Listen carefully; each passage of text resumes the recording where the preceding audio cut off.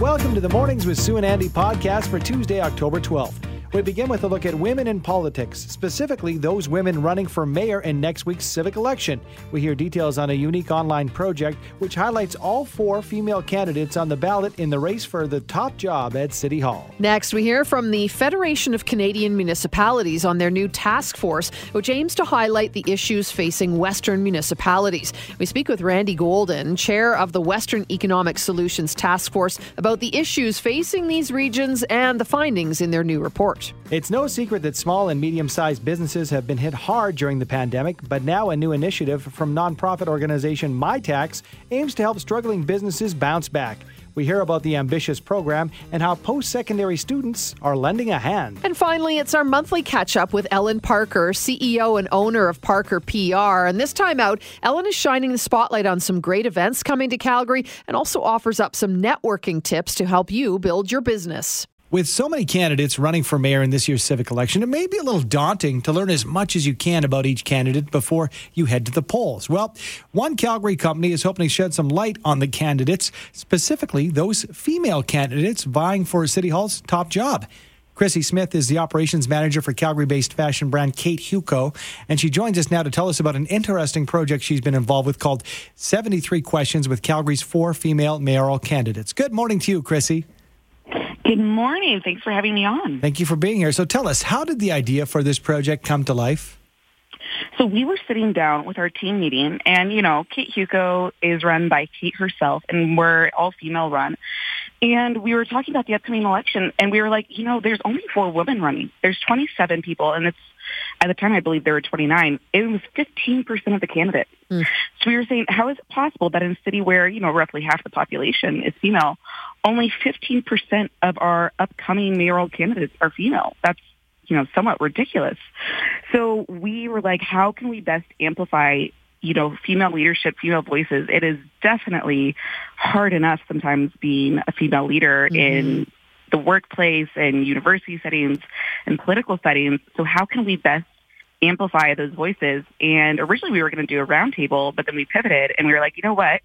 We're a fashion brand. Let's do a Vogue-style interview, which Vogue does the 73 questions, like rapid fire, in a short amount of time. And I was like, let's just do that with them.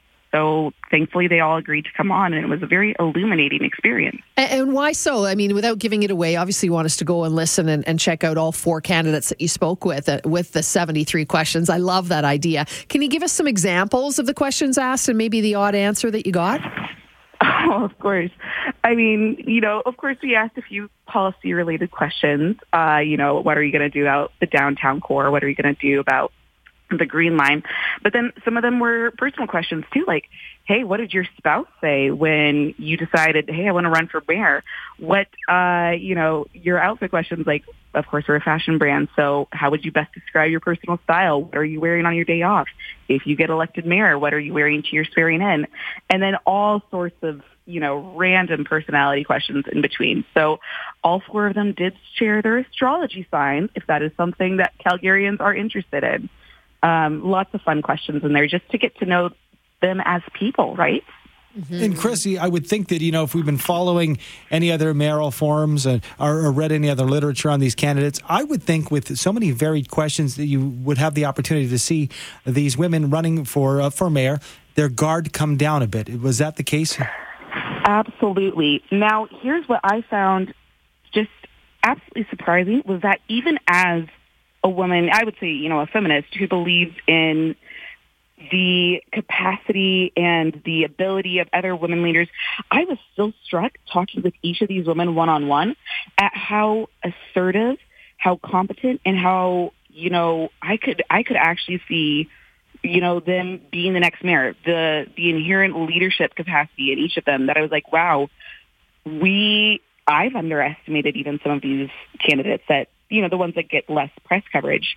And I was like, yeah, that's so fascinating.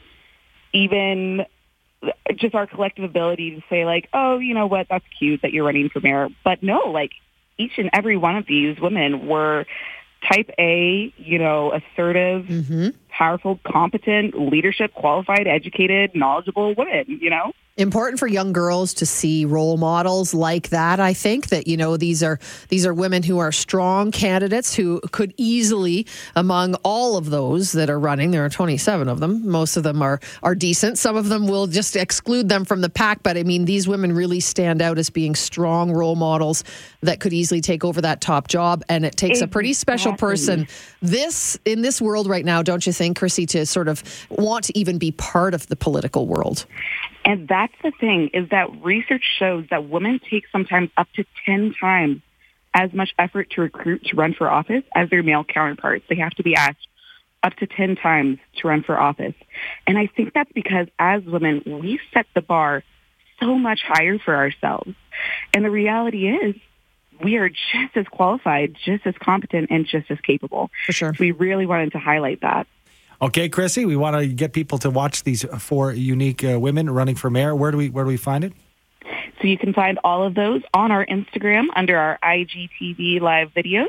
Kaylee has put them together, and I believe all the candidates have shared them themselves as well on Instagram. And that's at Kate Huco? At Kate Huco. That's Kate. Huco is spelled Hewko. Good stuff. Thanks for your time, Chrissy. Perfect. Thanks for having me on, guys. Thank you. That is Chrissy Smith, Operations Manager at the fashion brand Kate Huco. The Federation of Canadian Municipalities Western Economic Solutions Task Force released its final report with concrete recommendations to the federal government, as well as a bold vision for a prosperous Western Canada. Joining us to explain the findings is Randy Golden, Chair of the Western Economic Solutions Task Force, or WEST, and Councillor of the City of Yorkton. Good morning to you, Randy. Well, good morning to you, and I'm coming this morning from our son's family home in Stony Plain, Alberta. I was here for Thanksgiving and enjoyed our time here and meeting also with some leaders here.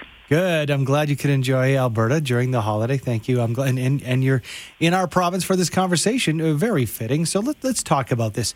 What are the biggest challenges that face Western communities? Well, when this task force got together, because, the Federation of Canadian Municipalities was hearing from our members. We have over 2,000 members representing 92% of Canada's population. That, people in the West were really facing some deep economic anxiety. And so we wanted to bring this forward to be something that we could talk about with all our federal leaders. And we looked at the barriers, the barriers to getting resources and products to market. So basically our trade, transportation, infrastructure. We really looked at the energy development, the climate policies, the regulations around that.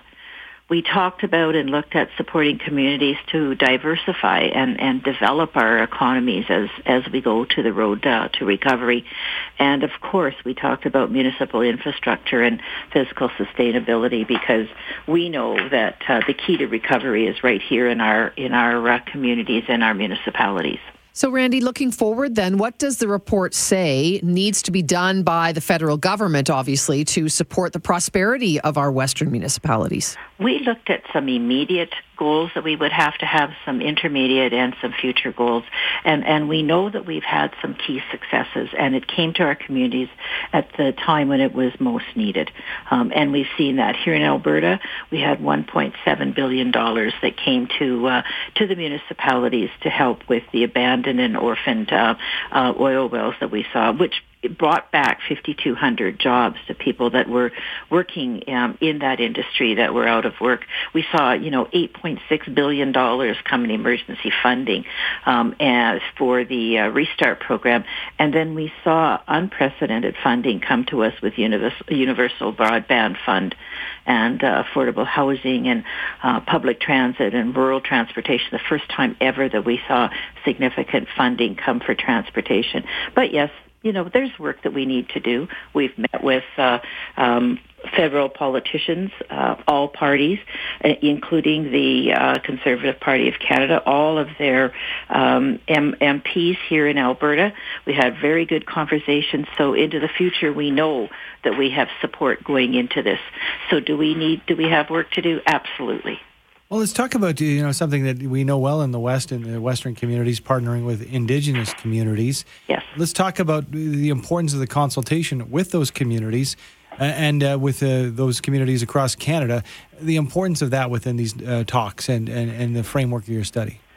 That was something that was identified very early, and especially around our trade corridors.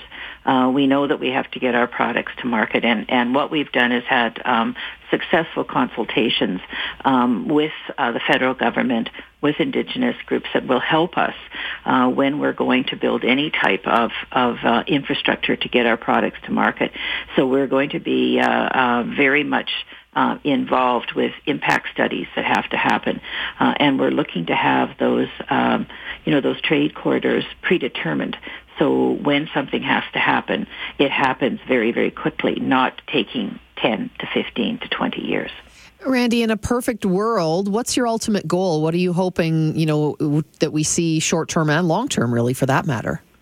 Well, it's really interesting because we know that everything that happens here, as I said, in our communities, in our cities, in our municipalities. But we never seem to be a huge part of the discussions of what happens. So what we're asking for is a seat at the table. We need to be there as we're asking for the impact studies for trade corridors. We need to be there so we can talk about the consequences, the implications, and what we can bring to the table when these things happen. Because no matter what is going on in Canada, it happens right here. Whether you're in a city like Calgary, whether you're in a very small community like Yorkton, my community, 20,000 people, or where you're in the rural areas. We need to be at the table to discuss, number one, what we need and how to make it happen the best way.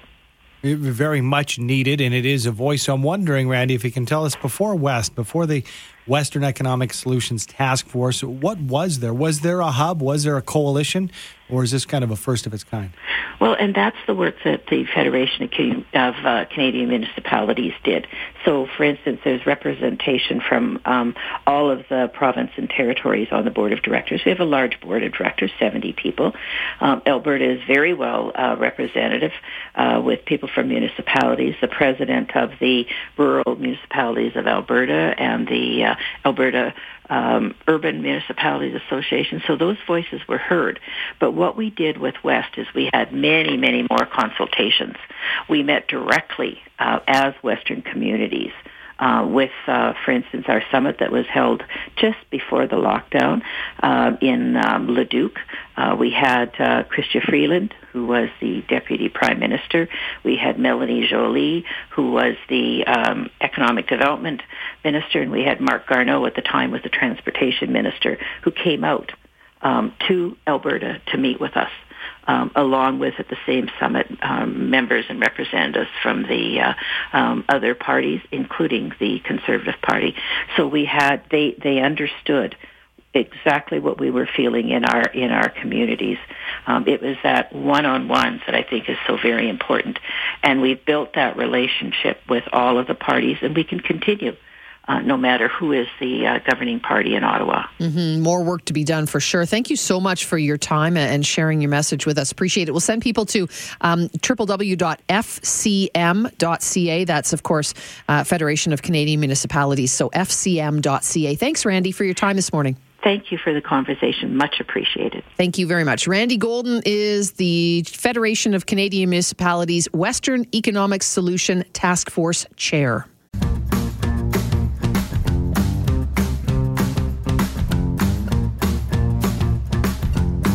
October is Small Business Month, and an initiative by MyTax is looking at ways to help businesses across the province navigate through the pandemic and emerge stronger. Joining us with details is Dr. John Hepburn, CEO with MyTax. Good morning to you, John. Good morning. Good morning. Thank you for taking the time with us. So let's start with MyTax. What is MyTax, and how does your organization work to support small businesses? Well, MyTax, first of all, because people got confused by the name, it's the last letters are CS and not X.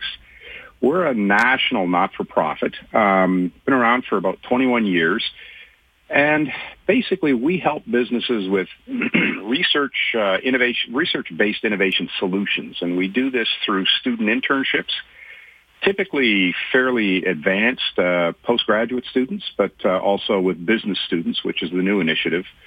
And we basically find out what problems industry has, small and medium enterprises in particular, and then we find an academic group that can solve their problem with a student intern working between the post-secondary institution and the company. And John, October being Small Business Month, we'll focus on that and talk about how MyTax is helping small businesses innovate to come out perhaps at least better, if not stronger, through this post-pandemic period that we're kind of in. Sure. So there's a couple of things that we do. We've always worked with small and medium enterprises. They're about 70% of the companies we deal with are small and medium enterprises. And so, as I say, we have business development people in the field, several in Calgary, in fact, who, talk to small and medium enterprises, find out what their problems are. And often there's a research-based or some innovation-based solution to their problem to help them grow and be successful. The new initiative with business students is same thing, except rather than sort of a university-type research solution, we provide a business strategy solution, and always working with students who gain incredibly valuable work experience with the companies, so to supplement the great academic training they get at the post-secondary institutions. So this is kind of like a practicum or a placement? It's kind of like it, but we try and make clear that the difference between a practicum and a placement is that the student never leaves the university in a sense. They work part-time at the university, part-time in industry, always focusing on solving the problem for industry. So it's a supplement to their academic training, and yet they maintain the connection with the university. And by the way, one thing I forgot to mention is that one of the things that we've been given permission to do, thanks to increased government funding, both from the Alberta government and the federal government, is typically we cost share these internships 50-50 with industry. But because of the pandemic and the economic dislocation, for small and medium enterprises, they only pay 75% of the cost for these very, very highly qualified students. So, John, talk to us a bit about hiring challenges that we're still seeing right now as we're in this fourth wave of things. Oh, boy. We suffer from it like everyone else. We're trying to hire people because, as I say, with increased funding, we have increased delivery expectations. We're trying to place well over 20,000 internships this year.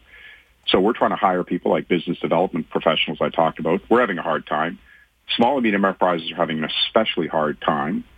There's a real arms race on for talent. So people with high qualifications and high talent are in huge demand in spite of the higher unemployment because of the pandemic.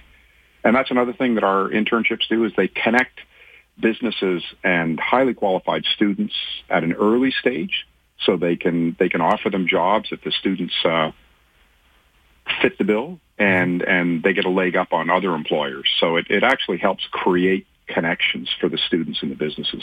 You mentioned the size of small and medium-sized businesses, but can we drill down, John, and talk about what type of businesses, what fields are eligible for something like this? Any field. We work with businesses all the way from creative arts on through to quantum computing, but also not-for-profits, municipalities. Obviously, municipalities don't qualify as small and medium enterprises, but basically any small organization, typically a for-profit business, but we can work with not-for-profits as well. I'm wondering if you can break down for us, because you mentioned the immense need by these businesses of skilled labor, of top students, and maybe the students wanting a break. How do they come together? What is the main hub, and what is that process?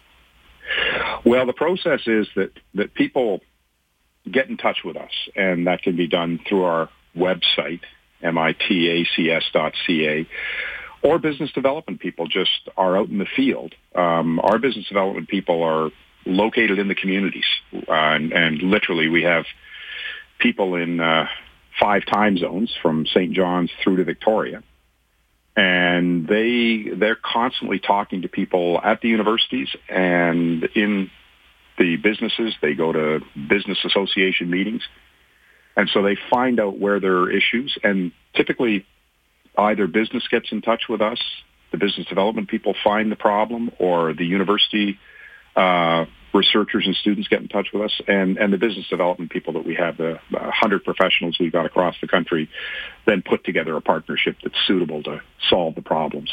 Great resource, great website. We'll send people again to MITACS, mytax.ca. Thanks so much for joining us, John. Appreciate your time.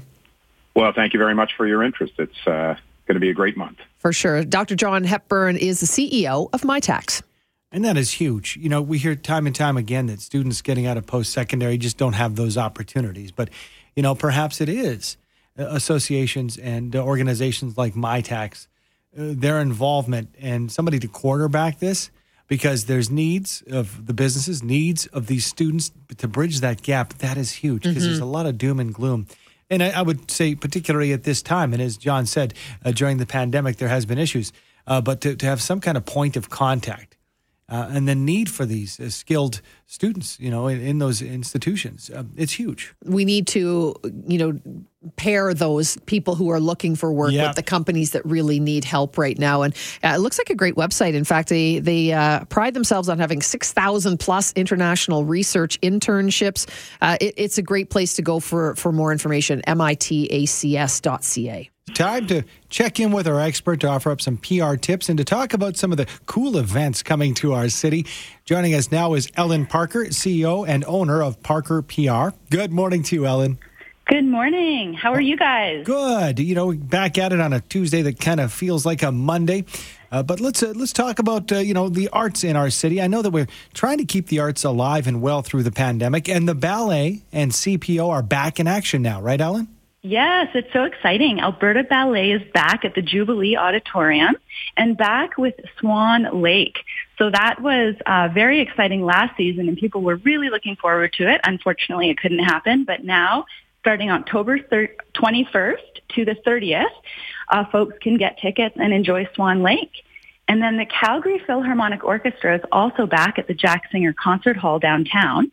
And starting on this Friday, the 15th, is Haydn, Chin, and Parts. So Haydn, the classical composer, was known and is still known as the father of symphony. So this is a great opportunity to hear three beautiful composers.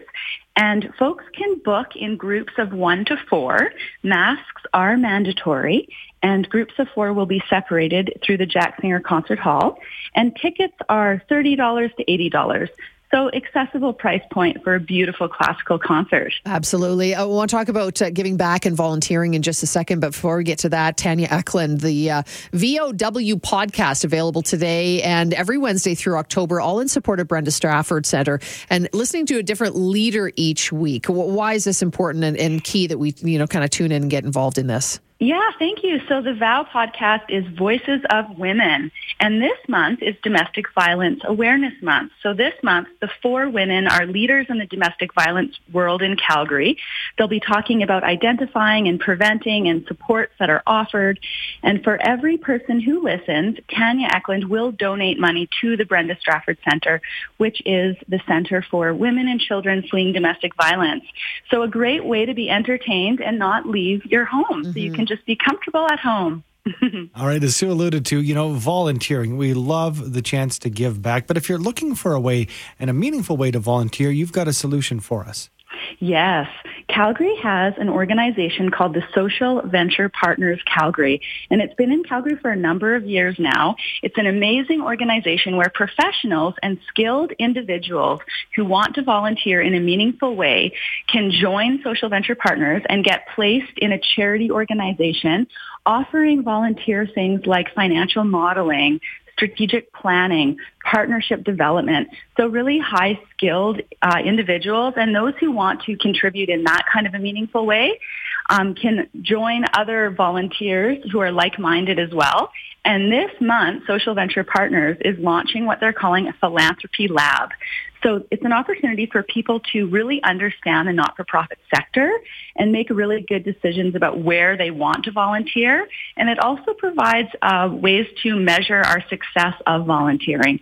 So it's a really neat opportunity. And you can just go to the Social Venture Partners website and sign up and participate that way. They are a great organization. I second that for sure. And before we let you go, I want to talk about this. If you're looking to entertain clients, maybe stakeholders, kind of build that back up as we move through this pandemic. Best places to do that these days? Yeah, great. Thank you. So Porch is a new place, a new venue restaurant that's just opened on 17th Avenue. It's very big. It's beautiful. They have a great menu. It's sort of like something you'd see in Venice, LA, on Abbott Kinney Boulevard, kind of. It's really cool. As well, Modern Steak has opened a third location in Southport. They have private rooms. It's a large venue, great for booking events, as well as always the Hawthorne Dining Room, such an elegant space, really large, different spaces throughout the restaurant where you can book events to, show appreciation to the clients who've stuck with you during the last couple of years. Ellen, thanks so much for joining us. Thank you. Have a great day. You as well. That is Ellen Parker, CEO and owner of Parker PR, online at parkerpr.ca. Thanks for downloading and listening to the podcast. Don't forget to subscribe, rate, and review for free at Apple Podcast, Google Play, or wherever you find your podcasts. And tune in to Mornings with Sue and Andy from 5:30 to 9 every weekday morning on 770 CHQR.